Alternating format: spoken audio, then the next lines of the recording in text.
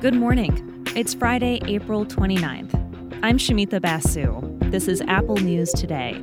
Each morning, hear about some of the most fascinating stories in the news and how the world's best journalists are covering them. Some of Donald Trump's supporters say the 2020 election was stolen from them. This is not true, as courts and audits and even several hand recounts have found. But some Trump supporters in search of non-existent voter fraud are compromising voting systems along the way. A new investigation from Reuters uncovers 8 known attempts to gain unauthorized access to voting systems in 5 states since the 2020 election. The attempts all involved Republican officials or activists who have pushed stolen election lies or conspiracy theories about rigged voting machines. Reuters reporter Nathan Lane says they're driven by claims there could be data to prove voting fraud. That's an unfounded belief, but they still believe that if they can get access to these machines, that they can find evidence to show that, yes, indeed, there was some orchestrated plot to use the machines to tilt the election in Joe Biden's favor. Lane told us about one of these incidents in Colorado involving Dallas Schroeder, the county clerk in Elbert. He's the top election official in the county. My colleague found some previous unreported surveillance video, which captured him essentially kind of fiddling with cables and rifling through this equipment to try to essentially secure voting information. Schroeder testified that he copied everything on the election server. The Colorado Secretary of State is investigating him for possibly violating election laws and is now suing to get the data back. Schroeder said in a legal filing that he believed he had a statutory duty to preserve voting records. He declined to comment to Reuters. Some local officials have defended him. He's now campaigning for higher office as a county commissioner. There was another incident in North Carolina. In order to access a vote tabulator, which under law can only be handled by election officials, Lane says a local Republican leader threatened an elections director. Basically saying, if you don't give me access to the equipment, I'm going to make sure you lose your job, or I'm going to make sure your pay is cut. It got to the point where the elections director and her staff are being escorted to their cars at night by the police. The Republican official did not respond to Reuters' request for comment. Even though allegations of widespread voter fraud have been debunked over and over, Lane told us that the claims and campaigns are hurting the voting process. For sure, all of this rhetoric, all this talk about fraud is certainly weakening confidence generally in the election system that we have, but it's also causing great pain, discomfort, and other things for the elections officials that are trying to carry out their lawful duty. As the Reuters investigation found, this right-wing movement suggesting our voting machines were rigged is, in part, drawing financial support from Mike Lindell, the MyPillow CEO. Lindell says he hasn't been personally involved in any data breaches, but he says he has spent about $30 million and hired dozens of people to try to prove fraud in the 2020 election. Lane points to Trump's ongoing false claims of fraud as a key driver of these attempts to break into voting systems. Countless audits, his own administration says there's no evidence of that, and he continues to say that every chance he gets. So Trump's influence in all of this is incredibly powerful. A spokesperson for Trump did not respond to Reuters' requests for comment.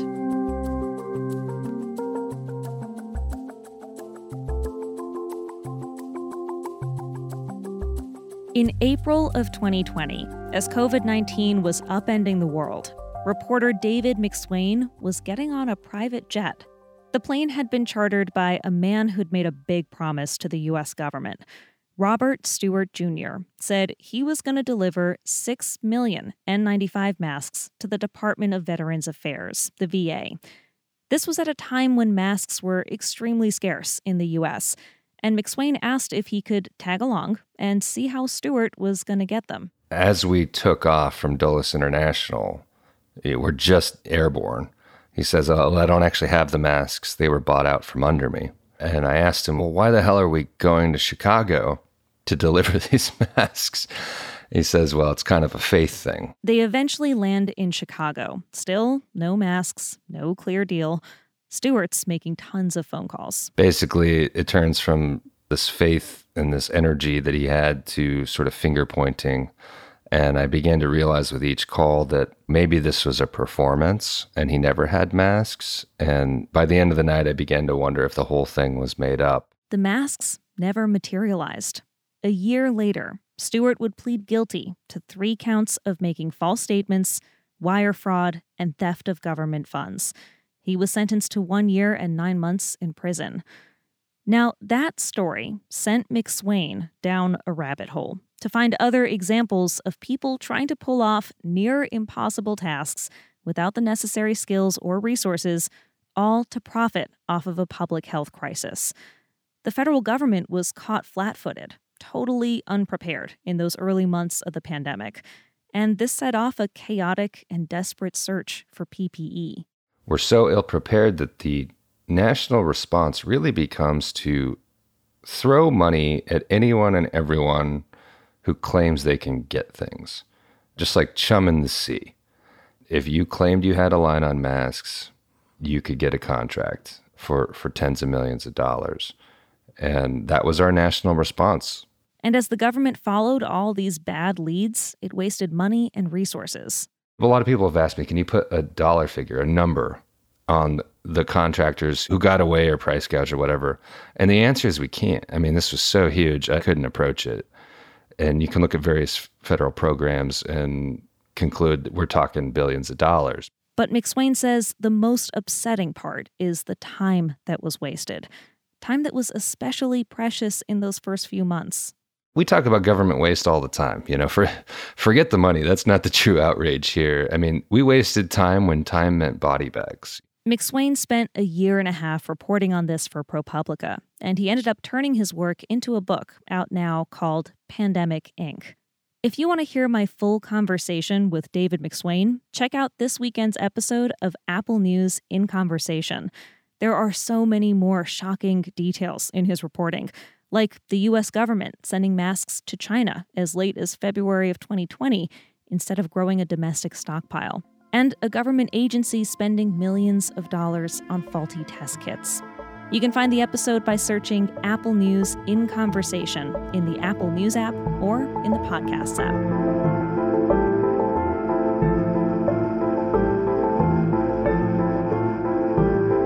Earlier this year, security experts paying attention to North Korea's internet noticed that the country was having some serious connectivity issues. The country only has a few dozen websites, and most of them kept being knocked offline. Some assumed it must be a cyber attack launched by a foreign government. But it turned out to be the work of just one guy. A single American hacker who goes by the name Pax. That's Andy Greenberg, who reported the story for Wired. Pax declined to use his real name because he's worried about the repercussions. And was doing all of this essentially from his home office, going back and forth between his computer in the office and his couch where he was sitting and watching the Alien series and eating spicy corn snacks. Pax says he was probably violating U.S. hacking laws, but his conscience is clear. Because as far as he's concerned, he's just getting even with what North Korea did to him in a big hacking effort last year. This was actually part of a larger campaign of North Korean hackers targeting Western and American security researchers to try to steal their hacking tools. Pax says the hackers didn't steal any of his tools, but he was deeply unsettled that he'd been targeted. He was even more frustrated by what he felt was a lack of response from the U.S. government. He says they didn't help him assess the damage or offer tips for protecting himself in the future. The FBI told Wired it takes threats like this seriously and works to hold those responsible accountable. But after about a year went by with no further word from the government, Pax says he eventually decided that not retaliating would be like inviting North Korea to try again. North Korea is, despite its relatively small size as a country and its complete almost disconnection from the internet, it's one of the most active state-sponsored hacking countries in the world. I mean, their hackers are incredibly aggressive and dangerous and have carried out some of the worst cyber attacks we've ever seen. They go after very often cryptocurrency targets and just try to steal hundreds of millions of dollars worth of cryptocurrency. They kind of uniquely in the world have a whole brigade of hackers whose job it is to steal money to try to fund the regime. Pak says he knows his stunt was sort of performative and mostly harmless, like tearing down a government banner. But still, he says he wanted to prove a point.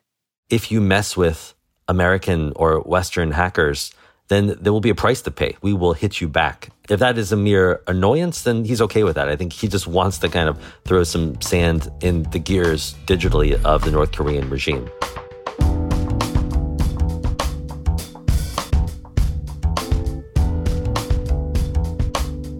This last story grabbed us with a picture. It shows a guy with a 1962 VW Beetle. And the weird thing is, it's plugged into a charging station.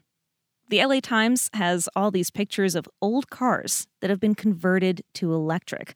A classic Corvette, a 69 Karmann Ghia, even a Back to the Future-worthy DeLorean. This story explains how electric conversions are a big thing now in the classic car world. Drivers want to reduce damage to the environment and they want to spend less on gas. So many are now trying to convert their classic gas guzzlers into EVs. That is, if you have the money to pay for it, and if you're willing to sit on a long waiting list for a mechanic who can do it. A surprising name pops up in this story: legendary skateboarder Tony Hawk. One of his favorite cars is a '64 Chevy Corvette Stingray. When he was a kid, he thought it looked like the Batmobile. Except, unlike the Batmobile, his tended to break down after 20 miles. So now he's working on turning it into an electric vehicle. Oh, and if he ever changes his mind down the road, the person who runs the makeover shop says he purposely does a lot of these vintage jobs so that they can be reconverted back to combustion.